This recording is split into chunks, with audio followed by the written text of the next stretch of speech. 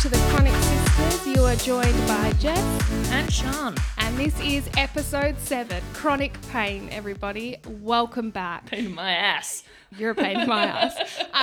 And for those listening, yes, I am back from my little getaway. Yeah, welcome back. We missed you. Thank you. Yes, I've learned that Sean is the codependent one. I can't do the graphics without you here. Yeah, look, you got too sacked hard. from that. But that's okay because I can't do anything technical. So it's a good combo. Balance. But I am back. I am back from my little holiday, which was an adventure. Spent a lot of time with my brother. And yeah, it was good. It was busy. It was lots of red dirt and drop toilets and Lots of hiking by the look of it. a lot of gorgeous, but the sights were beautiful. Were they gorgeous? They were gorgeous. Stop it. You took my little gag from my Insta. It was beautiful. It was so nice to get away. And now I have a little bit of the paraflu or rhino. Yeah. I feels more like rhino this time. Post-holiday flu. Post-holiday flu. Thanks, Mum. So I sound a bit sexy on the mic today. Yeah, You're a bit welcome. nasally. But It wasn't yes. from me, though, No, I like to I add. fought that one off. I You got did. over that quick. I did not. I had a very, very sick time. And I she was very sent ill. me videos of her fucking bright yellow snot. It was neon, guys. I had to share it with someone. Yeah. Well, you'll be happy to know that my snot colour has settled. It's just all up in there still. Still thick and Yeah. blocked. Yeah. Yeah, no. It's nice. But anyway, guys, you are listening to episode 7, Chronic Pain. But as always, we would like to start with the Fun Fact Follow-Up. Yeah. Yeah, so good. Well, I don't actually have that many, but the one that I do have was about a song that I referred to in the last episode about rainbows, something about rain, that after the rain, the rainbows come. I was getting very confused. The song that I was actually thinking of was a Fleetwood Mac song. And it played when Sian dropped me at the airport, actually. Yeah. She was like, oh, fuck, that's the song. That's the song. So it's Fleetwood Mac, and I'll put the link in the description if you can go have a listen to it. It's got nothing to do with rainbows. It's the one that's gone viral from the what are they called? The Unemployed Boys. Yes. Thunder only happens. Unemployed. Yeah. The thunder only happens when it's raining. raining. Yeah, that one. There's no rainbows in it, so I was quite disappointed. And I don't know where I got it from, but that's the song I was thinking of in reference to the last post. So right. Well, Roger that. My fun fact follow-ups, not many, but I did ask Mum and Dad on our holiday if Mum remembered offering her womb I would hope as an that oven, she would. which of course she did. Good. And if Dad remembered getting my period and him in the bottom drawer and popping champagne, which of course he did too. And we had a laugh about that over dinner on our first night in Exmouth, which was lovely. And then Sian and I, once we recorded the last ep, we did go and see my brother. And he let us down. So disappointing. He doesn't call his girlfriend's sanitary products bottoms. I mean, He laughed when we said that. He's like, oh God, it's all come flooding back to me. I forgot about that. But he's such a privileged white male and he calls them plugs. Ugh. Disgusting. So we're going to try and make him bring back bottoms because that's much cuter and nicer. Much better than plugs. Yeah. I'm not a bloody sink. I know. Literally bloody sink. Bloody sink. I didn't even mean to do that one. That was accident. Yes, she's not a bloody sink. But anyway, thanks, Ben, for that. So that's my fun fact follow-up. Short and sweet this week. Yeah, we're getting better at not spitting shit. Yeah. I think so I'm improving. honest. I'm improving. Yeah. I'm not making shit up as I go along. No, But I no. do on the daily anyway. Just like if I could break your artery, doll. Oh, stop. Stop Why'd you it. have to bring that I back? don't know. It's a good one. Bloody hell. All right. Kick off, Sian. Tell us about pain. So we're talking about chronic pain today, and I, as many of you spoonies out there that are listening, would have experience with some level of pain. And I've actually been in pain for my entire life. I've never really known to be out of pain. You know, that was the first thing I thought about this morning when I woke up. I was like, yeah, doing the episode today on pain, but I thought, God, imagine having a whole 24 hours with no discomfort. Oh, like I find it amazing that people wake up and that's great. their life. Yeah. Like that's actually the thought of like when someone asks you like, what's your pain score? So when you do a pain score, right, if you're in a medical... In nursing, 0 is nothing, 10 is your arms being bitten off by a shark. Yeah. That's what everyone Being says. hit by a bus. Yeah. 10's the worst pain of your life. So it's a scaling process, right? So it's from 0 to 10. And many doctors, nurses, health professionals will ask you, what is your pain score? And mine averages out about a 4. I was going to say, if you ask me right now, my pelvic pain's about a 4, just sitting here. Yeah. So like 4, 5 Yeah. is like, I can do stuff. You won't really know. I'm just trugging along. Yeah. But people are supposed to say 0. Yeah. Like that's supposed to be your answer if like on the daily is supposed to be 0. And that thought blew my tiny little chronic mind in that people actually have 0 as an answer. I know. As an answer. Yeah. And so I actually haven't done much research. It's only in the last maybe 18 months, 2 years, that I've actually explored the idea around chronic pain, because I have just assumed that that's my life and that, you know, that's how it's going to be and that's what most people experience. I've learned that it's not. And I've also learned that there's a lot of science around chronic pain, and there's a lot of stuff about chronic pain that we still don't understand, which isn't helpful when you're in chronic pain. Yep. But there's a lot of science around it. So pain in itself, I've got a definition here. It says, what is pain? It's an unpleasant sensory and emotional experience associated with actual or potential tissue damage. Like that's the definition of pain, right? And so when you hurt yourself, you get pain. A signal goes from wherever you've hurt, travels up your neurons and up your spinal cord into your brain. It gets processed in your brain. Your brain goes, you're in pain. Stop doing the thing that you're doing to protect you, right? But chronic pain is actually when you've had pain prolonged over a 3-month period. Yeah, the actual definition when I read it was 6 months, but now they're looking at it as more of a between 3 and 6 months. Yeah. But the original, definition was pain for longer than 6 months, Yeah. despite having, so say for endo, if you've had the surgery, ongoing pain after that. Yeah. For like once you've had an intervention. Yeah, once you've had an intervention or an injury or being born, it's anything living, existing, anything past a 3-month to 6-month is categorized as chronic pain, right? And I didn't know that that's what I had until the last 2 years. And I've had an increase in my pain, in my back pain, my hip pain. All that has been triggered as the last domino was stress induced, right? So stress has happened. We're obviously in the middle of a pandemic. I work in infection control. The light is on my department to save everybody and make sure everyone's okay. So it's a very stressful environment to be in, right? So then that then is a domino effect on bloop, bloop, bloop. You don't look after yourself because you're prioritizing work over yourself. You're not taking your meds. You're not doing your exercises. And so your pain gets worse and worse. I had a eureka moment when I was like a very peak 8 out of 10 pain, still trying to be functional at work because I felt like the world was reliant on me. And one of my colleagues said to me, "You don't look good." And it was at that point that I realized that the mask that I'd been continually wearing, it was too tiring to do that anymore because I was just trying to live with that pain. And I said to them, "Oh yeah, like I'm in a lot of pain at the moment. I don't really know how to get rid of it. Nothing that I normally do is helping." And they said, "Do you need to be here? Like, should you take a day off?"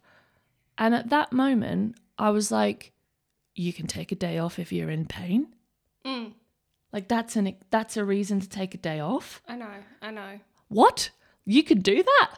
I was like, no, it's just pain. She's like, "No, that's you need to rest. You shouldn't be here." I was like, "No, but if I took time off when I was in pain, I would never be here." Yeah, literally. Never, ever, ever. Sorry, I can't work. Speaking of that, I was telling Sian just this morning actually that I'm in like the endometriosis WA. I think it's like the Endo Warriors kind of group. It's a Facebook group made for women who all have endo, and it's more of like a support group, physio recommendations, specialist recommendations, just a place to vent and share experiences. But it's like Sian was saying, it's insane how often pain isn't validated and recognized. Like, it's just crazy. Like, people make you think that you should continue to function as a normal human with the pain levels that we all experience. And in fact, like, there's girls on that group who haven't worked since 2018, 2019, like 2-3 years, because they are bedbound with severe pelvic pain. And like Sian said, that affects your mobility and your back pain and your ability to be able to jump out of bed in the morning and do things. And it just blew my mind, because so many of them have not been able to get a disability payment.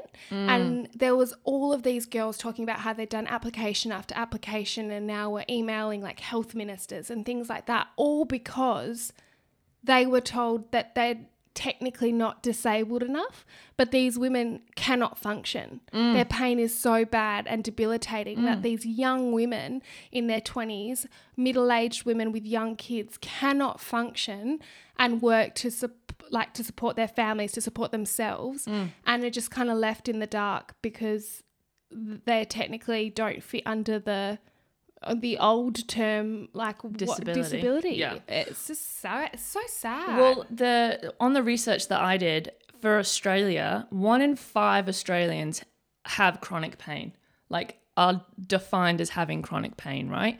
And that's the leading cause of disability in Australia is chronic pain. But it just gets swept under the rug it's just pain, take a Panadol, you'll be fine. Yeah, and I was saying to Sian as well when I did a lot of research on chronic pain, is that 25% of people who experience chronic pain at some point in their life will go on to develop chronic pain syndrome, which is what Sian and I were talking about. And women are way more likely to develop chronic pain syndrome, which I didn't know. But chronic pain syndrome, it incorporates both the physical and the emotional sides of things, because there's a huge psychological component and emotional component of chronic pain syndrome. So now feelings of depression and anxiety and fear and guilt, they all fall under symptoms of chronic pain. Yeah. Because they go hand in hand.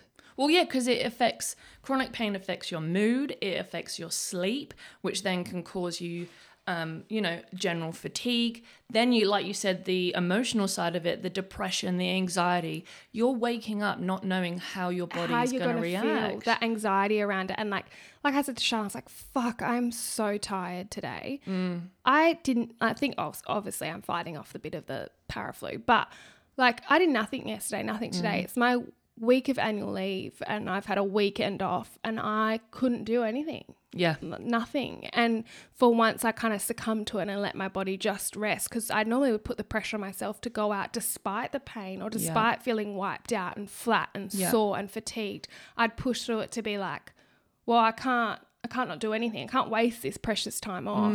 But really, if I didn't stop, I'd like trigger another flare up and it would get worse and worse and worse. Yeah. So it's really important that you listen to your body and recognize your pain. Yeah. Because I'm terrible. I often ignore my pain till it's not bad till it's really bad. Yeah, totally. And then I can't do anything. Well, yeah, because in nursing, we're taught when you're caring for someone who's in pain, you want to catch their pain before it breaks a threshold into their intense acute pain. So when we care for people, we manage their symptoms so that they stay in like what's called a therapeutic range. So you want that pain level to be able to sit on the relatively low side with the medications, the interventions like the heat packs, the stretching, the hot water, good food, pain relief, medication, acupuncture, whatever floats your boat in terms of getting rid of your pain. You want to aim to get it into that therapeutic band, right? But what can happen is if you're caring for yourself, i.e. someone else isn't doing it for you,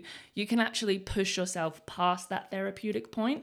And then when you get above that range, trying to bring your pain level back down is really hard because you've actually gone past the point that you can help yourself. So now you've got to ride this wave of pain out until you can get it back down into the therapeutic range. And it's horrible. Like I think when Sian and I talk, like, yes, we have chronic pain, but a lot of people with, say, for me, for endo, people talk about flare-ups and flare days. And what that is, that's acute pain on chronic pain. On top of it. So you already have the chronic pain. And then when someone says, oh, I'm having a bad day, they're having an acute episode on top of what is already underlining. And so you might have... I said underlining, I meant underlying, but thank you. was like, I don't know, making sense. I was just like, yep, You're that's like, right. Yeah, Yep. you sound smart. I No, rove it. no. I rove it? Fuck. Wow. All right. I actually have to admit to something, team.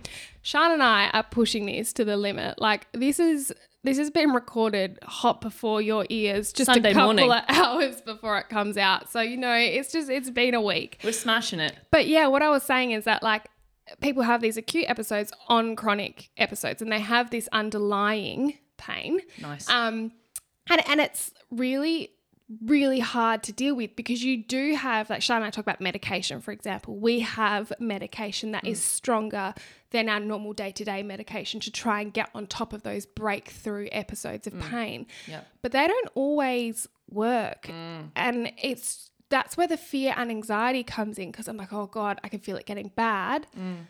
What if this doesn't work? Oh, I'm not going to be able to go to this. I'm not going to be able to put that mask on to go to something and hide it, because it just sucks. And like, I mean, there's so many symptoms that around this chronic pain syndrome that we talk about. We've spoken about the like depression, anxiety, lack of sleep, but then there's the irritability and the fear of the unknown. And most people then it's terrible, but there's like a huge statistic that people then reach out for things like increased drugs and medication, which you tend to take to help the breakthroughs. But then there's, it's really sad. Some people get addicted to those medications, and people reach out to alcohol. And then, but like, I know if I drink alcohol at an excessive amount or go out with girls drinking, I pay for it the next few days because it triggers a flare up. And like, it's just so hard. It's such a fine line to be able to manage and cope and survive and get on top of things quickly. And it's expensive, man. Yeah, dude. I went to the pharmacy the other day and it was over $150 for a month's worth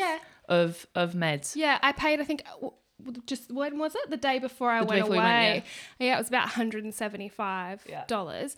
And like, it's not cheap to be sick. And chronic pain, there's all the research at the moment to say it's holistic, and it's holistic treatment, and holistic care is the way to best manage chronic pain. But that, when you look at it, it's so expensive. Like when I like broke mine down, so like say physiotherapy, which we all know we've spoken about, my trauma, and I haven't been going for a while. But now my coccyx pain is debilitating. Yeah, and she I've had to sit on a donut ring when she was on holiday because it was a lot of car driving. So much car driving. When they tell you that there's like beautiful gorges in Karijini, I thought they were all in close proximity. They're all an hour to 2 hours apart on a very rough gravel road. And someone with severe coccyx pain jiggling up and down. Not the one. Not good. So... Well, that's another thing, like equipment's expensive. Like those cushions, like for me, just to survive a fucking car ride. Like how sad is that I can't survive a car ride?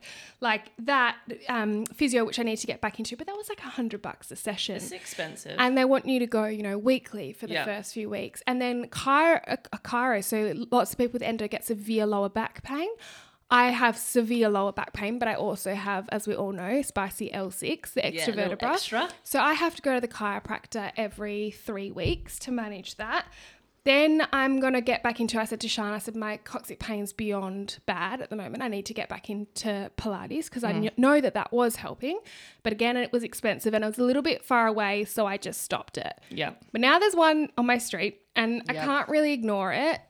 But that, I said to Sean, she was like, how much is that? Like $70 a month? And I was like, nah, man, like $70 a week. So expensive. So then there's that clinical Pilates. Then there's meds that we spoke about. Yeah. Then there's supplements. So people say, for me, they're like, be on turmeric and magnesium and fish oil and vitamin D and this and that. So I'm on all of them. That's more expenses. Then equipment, which you spoke about. Then specialist appointments. Like they like literally burn your wallet. That's insane.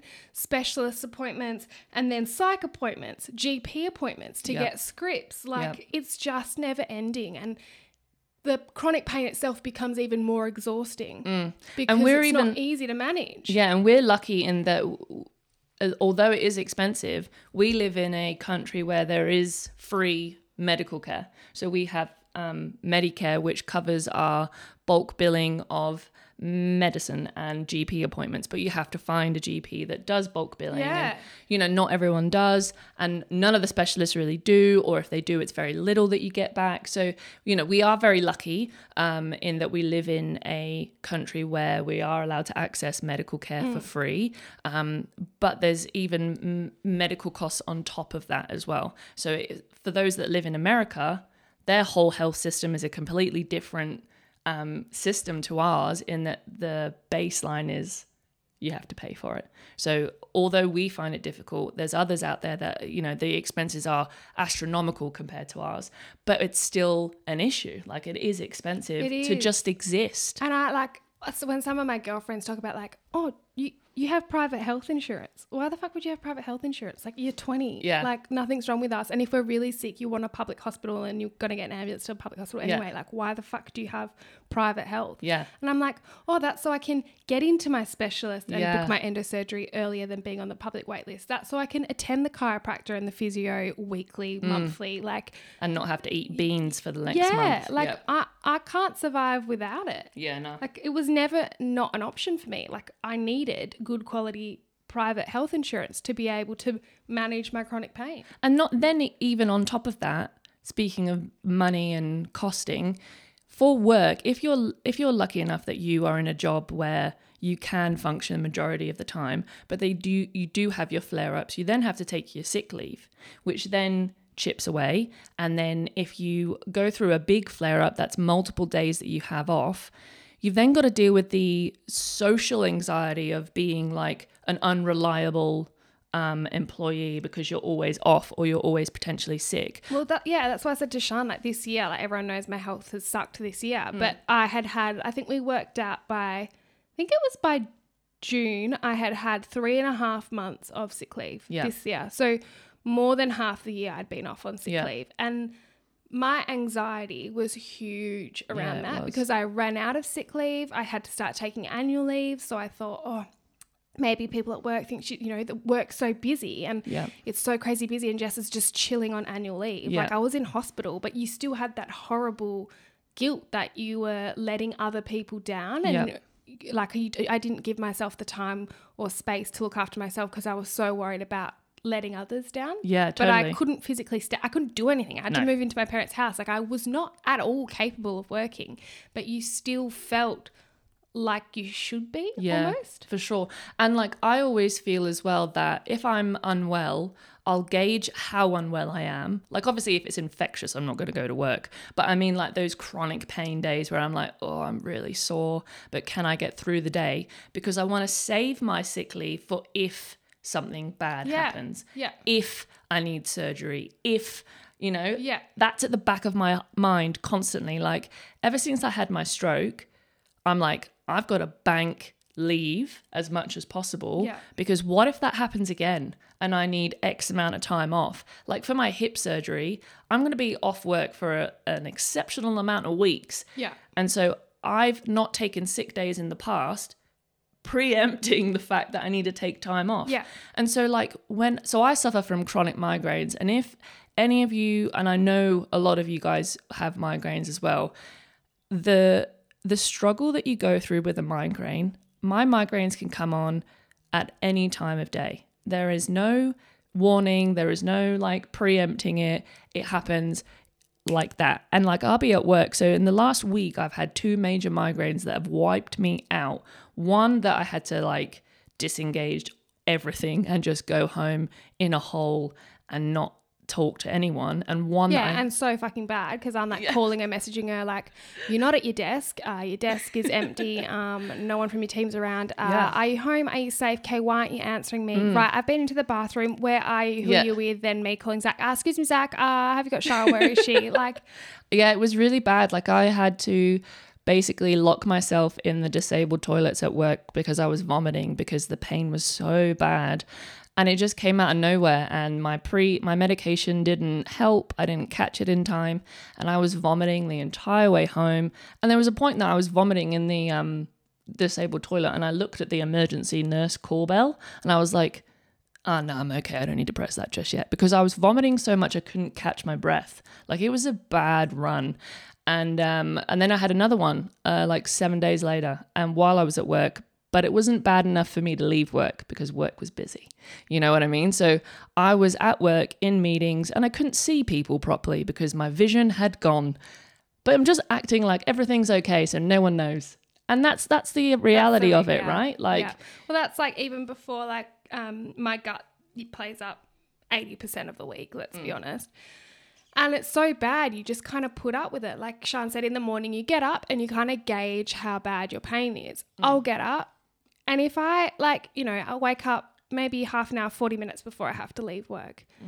Like, my thing I tell myself is if I shit 4 or 5 times in that 40-minute period, so that's shitting every 10 minutes, then I'm like, that's right. I'll take 2 gastro stop on the way. When I park, I'll take a third one. Then I should be able to stay at a ventilated bed space for 12 hours. oh my God. But for anyone else, that would be gastro. That's diarrhea. People would wake up and be like, fuck, I can't go to work today. Where I'm like, no, only 4. Oh, all right. I reckon I can time it. Like, so bad. Even before this episode, I was like, Sian, I was like, well, gut's risky, but we'll just push through this episode. We'll do it. It's fine. We'll just do it. It's fine. The pain's bad. It's fine. Like, you just warp and skew your reality. Like, yeah. Yeah. And then because it's invisible and because people don't necessarily like click on that you're in pain, you don't feel like you're validated enough to say, oh, I can't do that. I'm in pain. Yeah. Like, pain is just this wild jungle that again, there's so much unknown, and some people, bless their hearts, try really hard to be like, just think positively. Yeah. It's all in your head. It's not all in your head. I absolutely agree with the fact that you can think positively and change your mindset about it, but it is not in your head. You are not making this pain up. This is real. This is real pain, and it's proven. So chronic pain, right? Your body is processing the pain signals differently because it has been repeatedly processing. Yeah. So it's constantly going. So then what it does is it makes you an oversensitive receiver of pain signals, right? So there's a wide range of misfiring that can happen. So the things that are feeling the pain, so like your skin can be oversensitive, that if someone wipes, say, a cotton wool ball over your skin, it feels like needles. Fire or needles. Wild. It's wild. Literally on that, this is a bit of an overshare, but hey, that's what this podcast is about.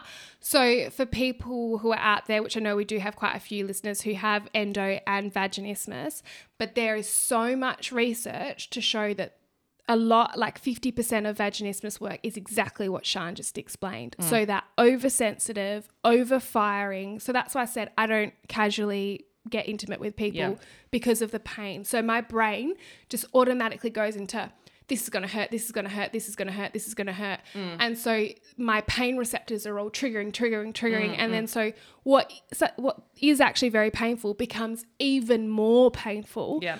Because of the overreactive stimuli.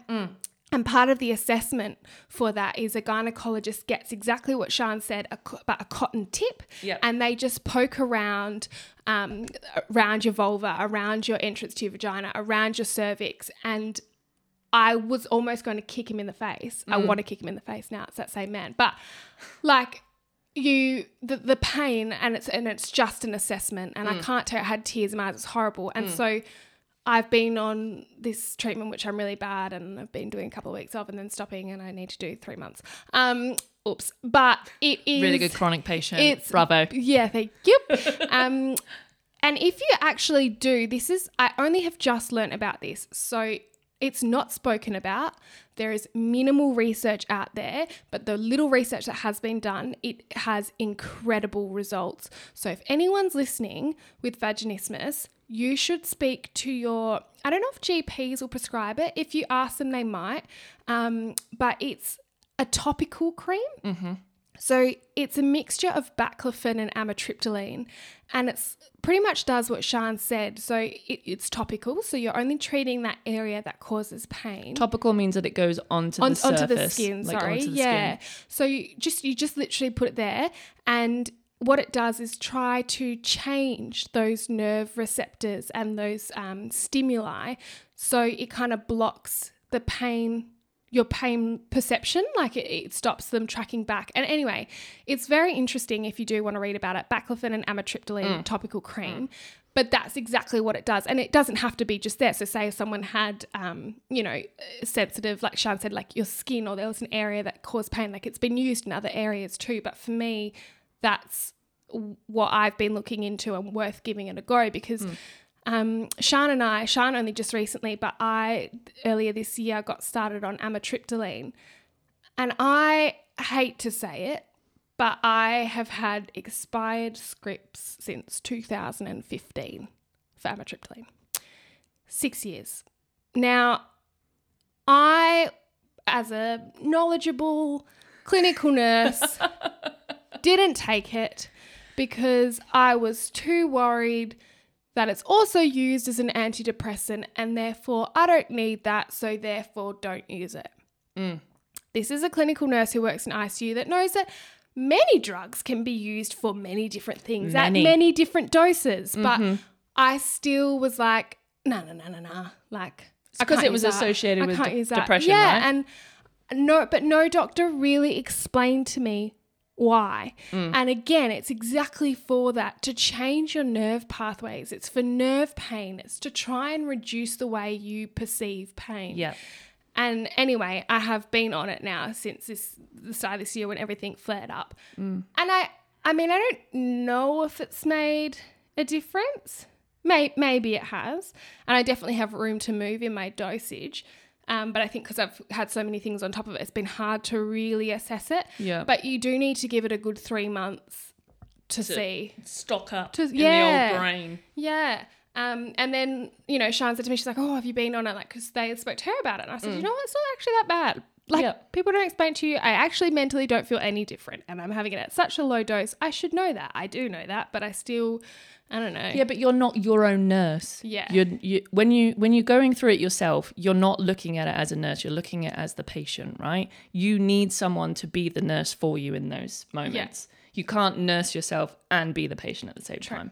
It's hard. Nurses don't do it routinely. No. We're very bad patients. We've spoken about this We're before. the worst. But with chronic pain, the emotional side of it is real, right? And to be honest, I've been on the drug that Jess was talking about, and I've also on another medication that similarly is used in depression, but also chronic pain. And you know what? I'll take as a little help I can get. Like, to be honest, like if it's one little boost, sure, I'm gonna ride that wave for sure. But it's the way that pain affects your body is wild.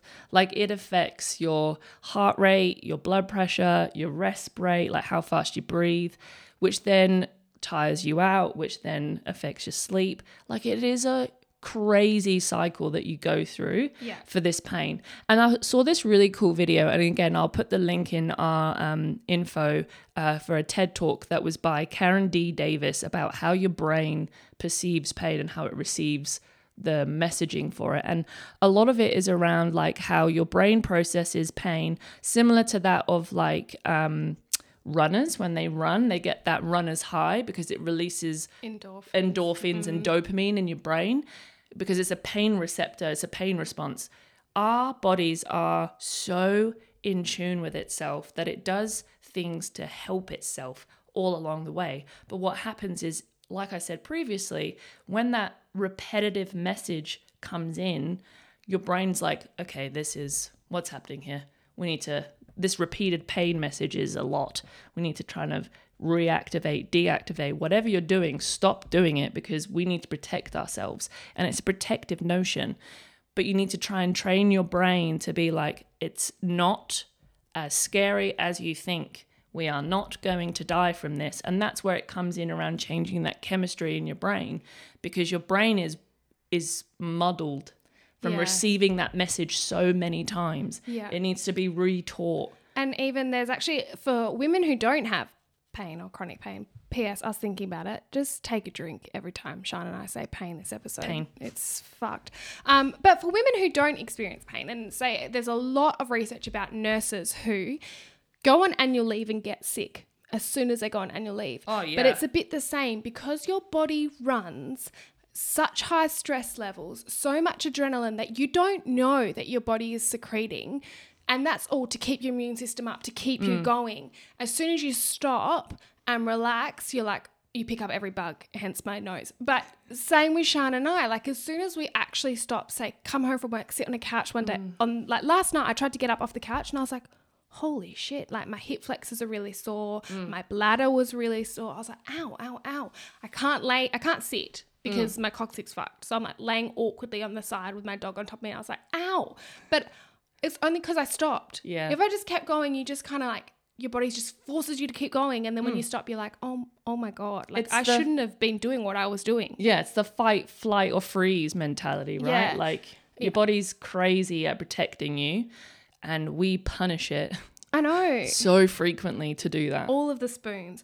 There was a quote from the book that I've spoken about earlier on, I think in a few episodes, the How to Endo book by Bridget. Oh, yep. The one that I said I didn't learn a whole lot from, but it was very nice to feel validated and for others to read it who are trying to understand it, whether it's a partner or a friend or a family member. But there was a quote in there by a girl called Mae Whitman, and it kind of really explains what Sean said about your brain and your receptors and pain on a good day and pain on a bad day. But it said, because a lot of people describe, say, endo pain as like gunshot, like when it's really bad, like gunshot wound pain. I explain it as I feel like I've got 3 screwdrivers in my pelvic area, like to have just been stabbed in, and then someone slowly trying to turn the screwdriver. Blech. That's the best way I've ever found to describe my pain. But this quote says, one of the most difficult factors of endo somehow isn't the gunshot wound pain. It's the psychological pain that you experience. It's also the unknowing that really adds to the psychological damage. Oh, yeah. I think anytime someone is in chronic pain for so long, it's almost like there is a phantom living there. So even when you don't feel the pain, you still remember it in your body and then you still kind of feel it. Yeah. So it's really hard to have a pain-free day. Yeah. And I've never had one. Nah. So I went to a neurologist this year for my migraines because they got really bad. And he asked me, when was the last time you felt no pain or no pre-headache or no tension in your head? I was like, never. Like I've had migraines since I was 11 years old. Try being at school, high school, and every second day, and I am not exaggerating, every second day you have a migraine that knocks you to the floor. Like you are vomiting, you can't see, you're going hot and cold. Like that at 11 years old to now, to be told, oh, you'll just grow out of it, it's just hormones, it's just puberty, while you're waking up at like 3 a.m. with a migraine. Do you know that's the worst wake up? I don't care what anyone else says. To wake up from having a migraine in your sleep, oh, it's the worst wake up. Oh, it's the worst. You're like, I can't even wake up and be pain-free. Are you kidding me? Like, because when you have a migraine, you go to sleep to try and help fix it. But the thing that tries to fix it is actually giving you one. And you're just like, I can't escape it. No. It's just... And we all get into these like little rituals or habits or like pain management. So for my migraines, it's very weird. It's a very weird process that I go through, but I'll share it with you. So I've learned over the years that this is how I deal with a migraine, right? So I get my migraine, I might lose my vision and it looks really weird. I'm like waiting. I'm like, is this just going to be a visual migraine or is it going to be a full-fledged pain migraine with vomiting? And I'm like waiting. And then the vision clears from my eyes and I'm like, okay, 2 minutes and I'll know whether I can keep going or whether I need to run for a dark room. So when it happens that it's a big headache, I know that I must vomit before I sleep because otherwise the pain will be too much, and I must be in a very dark room and I must lay the other end of the bed. So where your pillow normally sits, I must take my pillow and put it at the other end. So where my feet would normally be, right? You're looking at me strange. It is strange, but it works. So you put the pillow at the foot end of the bed, but you don't go under the duvet. You like sleeping bag the duvet over you. So you're lying on top of the duvet. It's a process, sister. You sleep on the foot end. You wrap the duvet around you so you're like cocooned in. What's the science behind this? Huh? Is there science behind this? No, not at all. It's just a Shan science. So you're lying there. You've got your burrito sleeping bag duvet. You've got your pillow. You've vomited once or twice, depending, to get the pain level down. And then you put a fan on your face. Oh, yeah, definitely the fan. The fan air, and then you sleep. And you cocoon yourself in the duvet so your body is warm, but your face is cold. And that, my friends, is the Shan science around dealing with a migraine. If anyone uses this technique, please let us know. Or if you try it with your migraine and it helps you, you're welcome.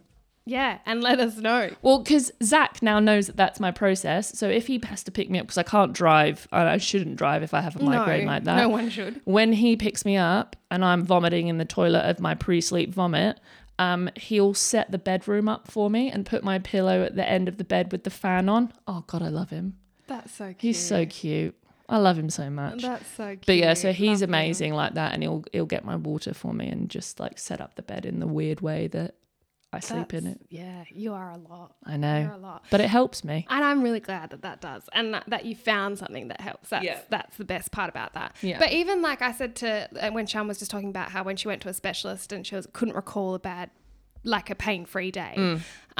When I was away, I was so anxious. Like I was camping. I was in the bush in a tent. Like I didn't want to be the Debbie Downer on a family holiday. I hate that, yeah. It was just the four of us. I wanted to keep up. I loved the activities. I wanted to be able to hike and snorkel and do everything every day. And I didn't want my body to stop me.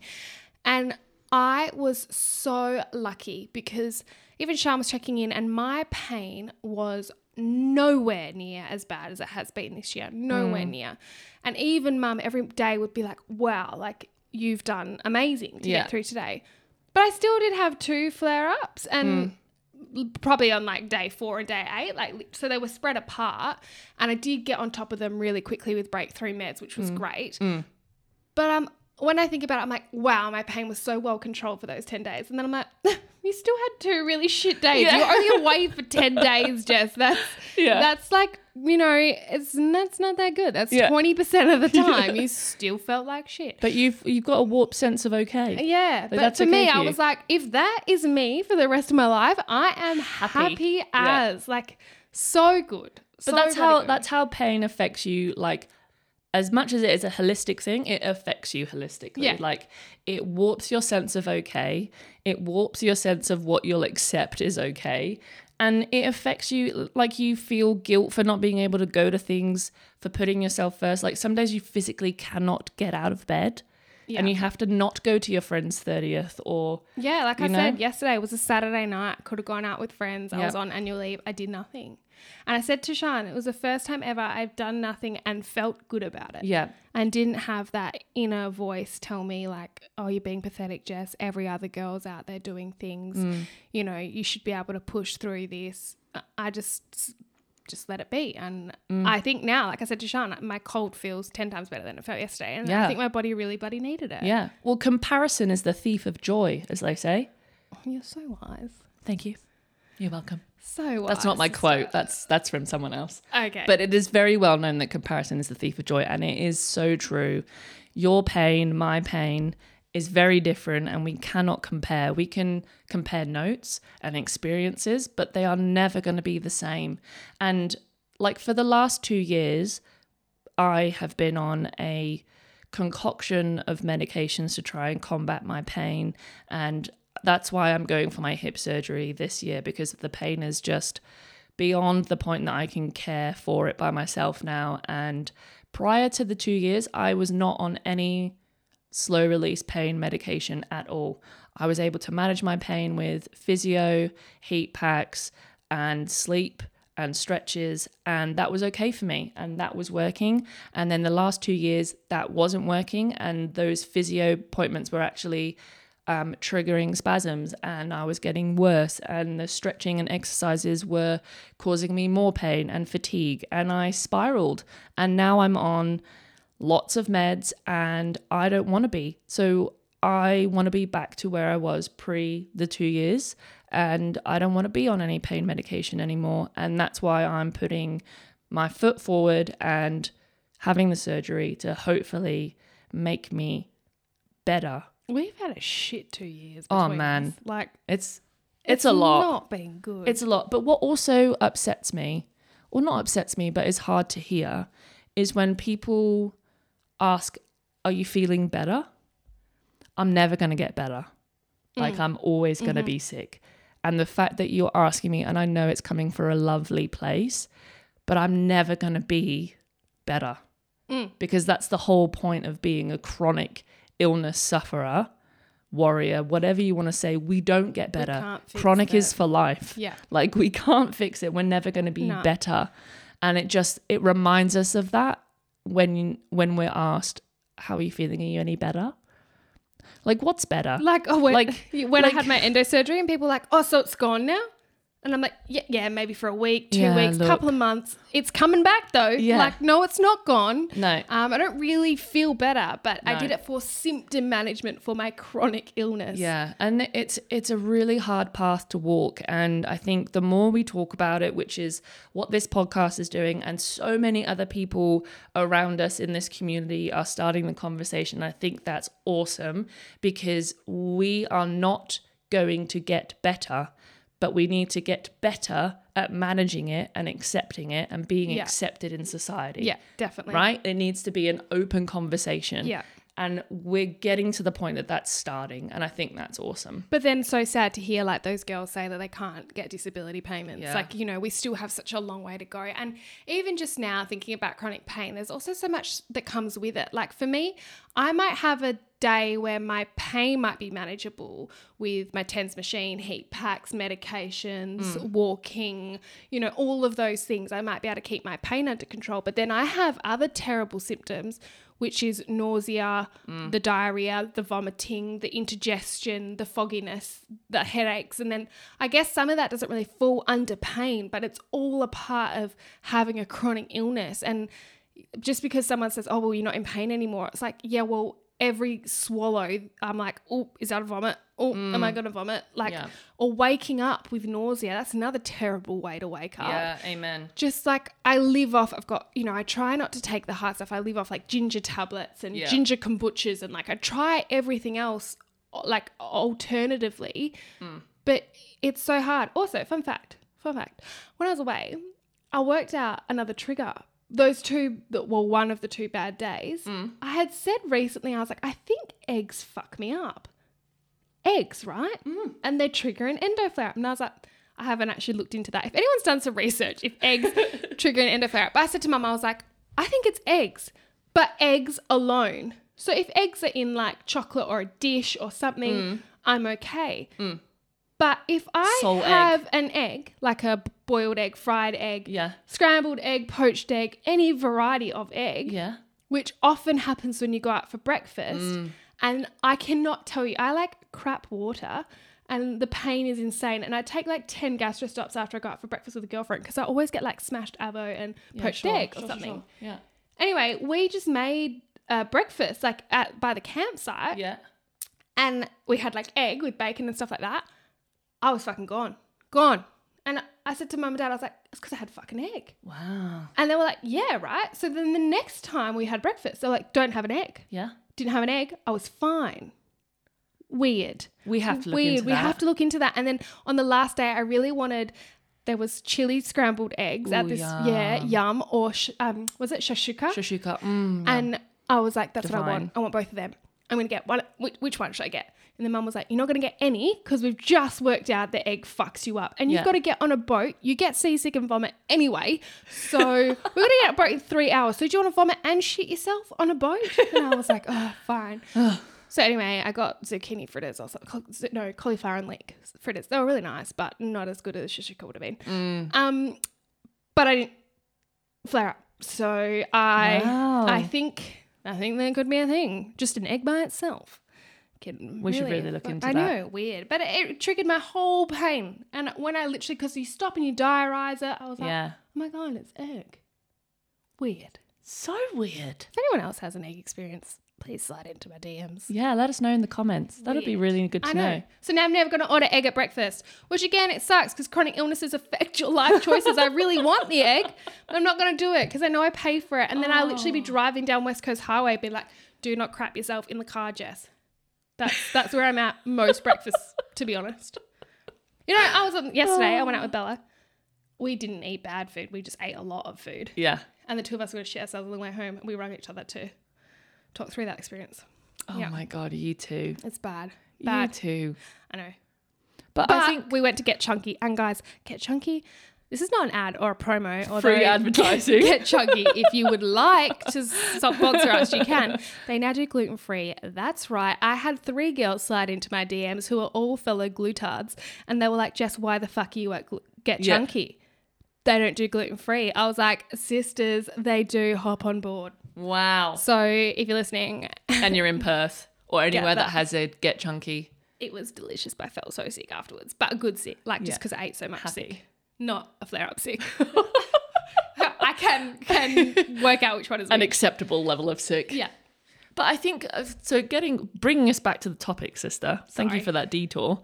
But now I want Get Chunky, so thank you very much for that craving that I now have. You're welcome. I think we owe ourselves a pat on the back, right, for just getting through any day that's a bad pain day. And for all of us that have a chronic illness, we get what a bad pain day is. And we appreciate that that is a lot to show up. And it's real and it's true and it's a real thing. And like Sian, I remember Sian said in one of the other episodes about saying, when Sian and I were talking about nearly dying a few times, but we said, it doesn't matter what experience you go through. If it's awful for you, then it's awful. Yeah. So if it's a bad chronic day, it's a bad pain day for you, then it is a bad pain day. You don't need to explain yourself to anyone else. No. It is a bad pain day and it is validated. Yeah. And you can take a sick day for being in pain. I've learnt that now. Yeah. We're still not great Not at 100% good at that, but I do think about it now. That is a start. I mean, that's a start. But I think that we are so hard on ourselves and we're not kind to ourselves when we're struggling. And I think I need to get better at that. I need to get better at the self-talk. And the part of it that's in your head is how you treat yourself, right? And you need to allow yourself to not be okay and acknowledge that and to ride that wave with kindness, because your life's already difficult, bro. Like, you don't have to make it harder for yourself. Yeah. Do you know what I mean? Like, amen. You know? So you've already been dealt a pretty shitty hand, and that sucks.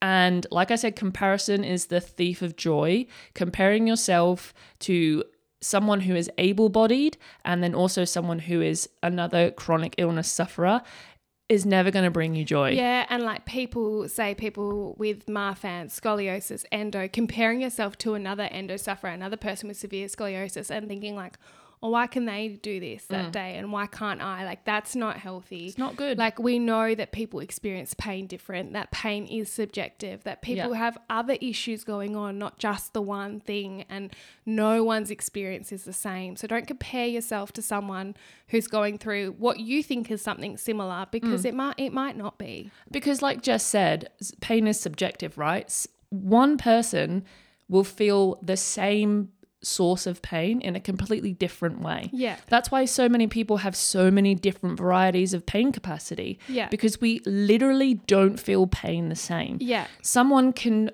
be in a 6 out of 10 pain, me included, and function in a meeting or at work. But someone can also be 6 out of 10 pain and be wiped the fuck out. And I think we see that, like I see that a lot working obviously in an intensive care environment. Parents will often say like, they're the tough one. They're the tough sibling. They're the strong sibling. They're the stoic sibling. They're the one with a really high pain threshold. And I think that when you have a chronic illness, like yes, of course you can be oversensitive to areas and, you know, have really horrible pain triggers. But underlying that, I think we have such a high pain threshold that the pain we experience when we do stop and have to look after ourselves is pain that would hospitalize people. It's pain that would really wipe someone out. And, you know, like that's like when I was walking around workings with a peritonitis and a bloody hole and leaking peritoneal fluid and septic.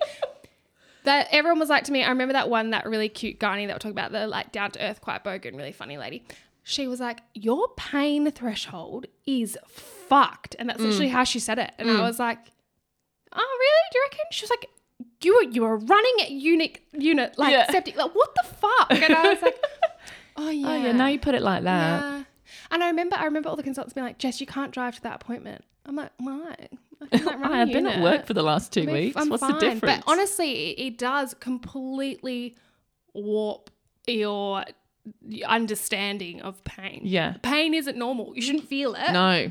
And so when you do feel it and feel it all the time, then I'm like, mate, if a shark literally bit my arm off, How would you feel? how would I feel? I don't know. That's inconvenient. I'd be like, oh, now I've got to paddle with one arm. That's so annoying. Ugh. I'm never surfing anyway, guys, so it's not going to happen. It's not going to happen. I did a lot of stand-up paddleboarding, though. I can do that. I just don't do waves. That's just a lot for me. I don't No. like the fact that there's something in the water that can eat you. No, that's fine. One time when I'm I okay first with moved that. here, fun story. When I first moved here, I was in the ocean and my Australian friend was teaching me how to choose how to like dunk under a wave or jump over a wave. See, that's where my anxiety kicks in. Yeah, so being from England, we don't really have warm enough water to do that. But it's not the same culture. And also our beaches, a lot of them have pebbles instead of sand. So they're not very comfortable to lie on. Anyway, that's a different discussion. But I was in the ocean at Mullaloo and I was dunking and jumping, blah, blah, blah. And then we saw this like dark figure in the wave. And I was like, what's that?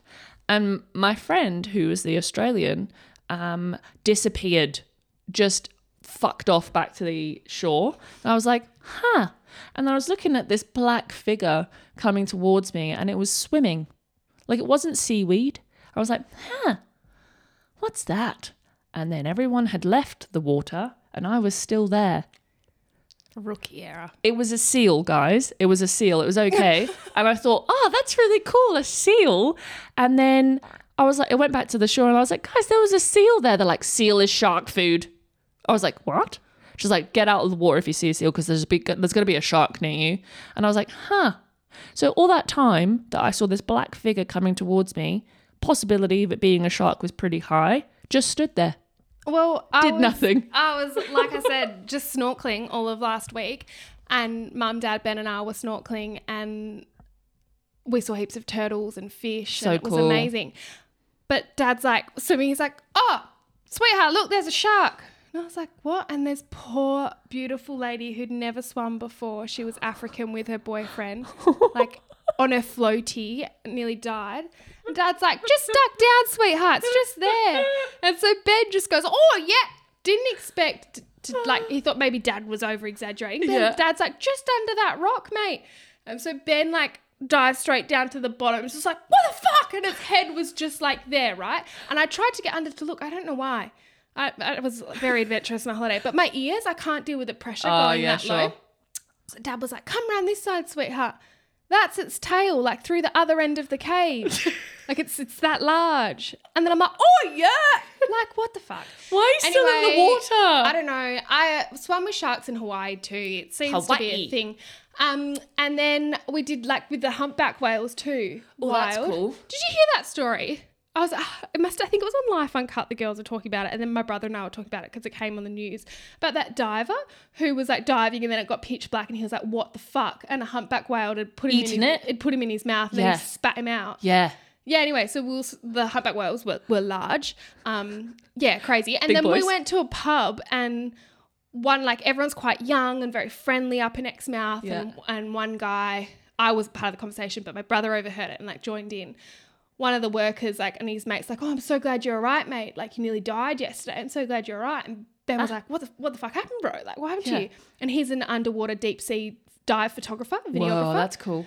And a humpback whale had been caught. He was like swimming with his girlfriend, taking videos and stuff. That's what they do. And they have a little canoe that they hop in and out of to do it. Yeah. A humpback whale had been caught in netting. Oh, no. And then they looked and there was just like thousands of sharks waiting for it to die because it was wriggling to attack it. And they were in a tiny little canoe and there was all these tiger sharks everywhere. Wild. Anyway, I didn't get eaten by a shark. Did see a couple and it was pretty cool. I actually didn't get freaked out. I would definitely have gotten freaked out. Except, the four of us. So after we'd seen that one shark, which we worked out was a lemon shark. I didn't know they were a thing. Cool. They Why are look they a scary. lemon shark? I don't know, but I think they Do they have yellow on them? No, it's very like brownish. Why are colour. they called lemon? I then? don't know. That's a fun fact follow up. But we'd seen a few turtles and it was all really nice. And then my brother, like, we were all talking, and Ben was like, what's that fin coming towards us, that big fin? I was like, oh, maybe it's a dolphin, because all I wanted to do was swim with dolphins. It wasn't. Ben's like, Jess, that's not a dolphin. It's definitely a shark. It looks quite large. That's a fin. I just don't think that we should swim towards it. Let's just hang around with this turtle over here. Uh-huh. What does Dad do? Oh, my God. Freestyles to the fucking fin, and Mum's there going, babe, what are you doing, babe? Come back. You're a fucking idiot. And then Ben's like, don't be a hero, man. Don't fucking swim to it. You're going to get eaten.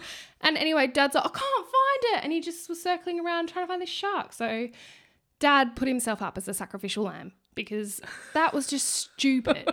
And Ben was like, I didn't look like a fucking lemon shark, man. So. Or side note, an emu ate Jess's muesli. Oh my God. Oh yeah, I should share it. I'll share it on our page. So, oh my God, did you see the photo of Mum? No. With the emu? No. Fuck, I'm going to put that on the page Okay. too. So there was this emu at our campsite that came around every afternoon, and he had like no issue with people or personal space, to the point where I like Googled our campsite on Instagram, like I typed in the location to see if other people had posted this emu. Anyways, emu has been around for years. But I looked, and in 2019 he had a family and he had like 6 little kids. Little babies. And so it was like him teaching him things around the campsite, but now all the kids gone and it's still him. So I like worked out he had a story and a place, and that was quite nice. But like, I don't really need him to come up to my face. And Dad took this photo. Mum and Dad were having this was Ben and I had come home already. So this was only yesterday, guys. Yeah. Ben and I had come home and Dad was like, holy fuck, the emu's back. Because by the end of it, I was like, Dad, I'm going to get a selfie with the emu. And all my friends are like, so frightened of birds, like, don't do that. I'm like, no, I've worked out his story. We're friends. I'm going to get the photo. Yeah. But this emu had come up to Mum's face, and Mum is just like, her face is screwed up, her eyes are shut, she's trying to have a drink, and the emu's just there on her face. And Dad like put it on his Insta and was like, bit too close for comfort or something, but it was wild. But anyway, I was snorkeling, and we have like a camper trailer, nothing fancy, and we'd like shoved everything back in like the cupboard and the fridge, and we'd put all the deck chairs in front of it and stuff like that. Yeah. But nothing much is left out. It's very basic camping. Yeah. And we got back and there was just like muesli all over the floor. And I was like, what the fuck? And then my brother's like, what the fuck? My muesli bag was on the roof of the tent. Like the actual box of leftover muesli was, I was like, What? Like, did you put that? How did that get there? I was like, I don't know. And the oldies around our tent came over and they're like, oh, why you gone today? Like he came and he took the box of muesli and he just kept throwing it on the floor to open it. And then he got frustrated that he couldn't. So he got the other one in a Ziploc bag and he like put a hole in that. That's why there's muesli everywhere. And so the fucker ate my muesli and he came back every day. Like I was playing Finska. I won. With my family, and he came over and just like joined in the game. And then I was like, no, you're the asshole that ate my muesli. Anyway, I put a poll out there saying, should I eat the leftover, what's it called, muesli? Muesli, I said yes. Or is like, am I going to get some weird bird flu? And it was kind of like a 60-40, 60% of people like give it a go. And Mum was like, it's fine, Jess. And I was like, no, Mum, I don't have time to die of a bird flu. Like I've got enough going on. So inconvenient. And she was like, I'll eat it then. And then the next day, Dad was like, babe, you don't have any muesli to yogurt. And Mum's like, oh, I'm scared. I'm going to get something now. Just put that in my head. But anyway, it was weird. And he was quite cute though, but very overly friendly. Yeah. But I will post those photos because they're very funny. Good. And I need to show you that one of Mum. I love it. Well, that was a random detour at the end there. Apologies, team. But next episode, we're very excited that we've got our first episode with a interview. So we've done a chronic pain episode today, and next episode we're going to be talking to some wonderful ladies that have harnessed chronic pain management, and we're going to be talking to them and hearing their story. So very excited. And that is if we are promising it, but that's if we can sort out the technical side of interviewing. I have faith. I have interviewing faith in us. girls from the Other side of the other side country. of Australia. So we'll see how we go with that. But that's with the girls from Spoonie Society. So if you know them, get excited because Yeah. that's who we are talking to. And if you don't know them, go follow them on Instagram and see what the They're wonderful all things about. they're doing. Or just wait and listen and we'll tell you. Yeah. But yeah, quotes. Oh, yeah. Questions and quotes. quotes. I don't have any questions. I don't have any for you. questions for you either. Pain Other than, sucks. did you name the emu? Nah. What? Export. Wow. Okay. Moving swiftly along to the quotes. Wow, that was quick for me. Oh, my back. Don't forget the 3 R's. Rest, replenishment, and reflection. Nice. Nice. Once again, I've got a long one. Let me just find it for you. Here we go. I think it's brave. I think it's brave that you get up in the morning when your heart aches and life is messy and you do not feel like being soft in the world. I think it's brave that you continue to love and express and open your soul despite the way you've been treated in the past. I think it's brave that you keep going, that you keep believing in something more, something bigger, even when you may not know what you're hoping for. I think it's brave that you fight. I think it's brave that you choose every single day to move forward because that's what makes you strong. That is what makes you strong. That's nice, beautiful. isn't it? I like and that. I think it's brave, all those people who are battling chronic illnesses, chronic pain, a shitty time. I think it's brave that we all keep going despite our limitations. Absolutely. Amen to that, sister. What a sign off. Row. Anyway, guys, we'll see you next week. Have a fabulous week, and we'll see you on episode 8. Take care, guys.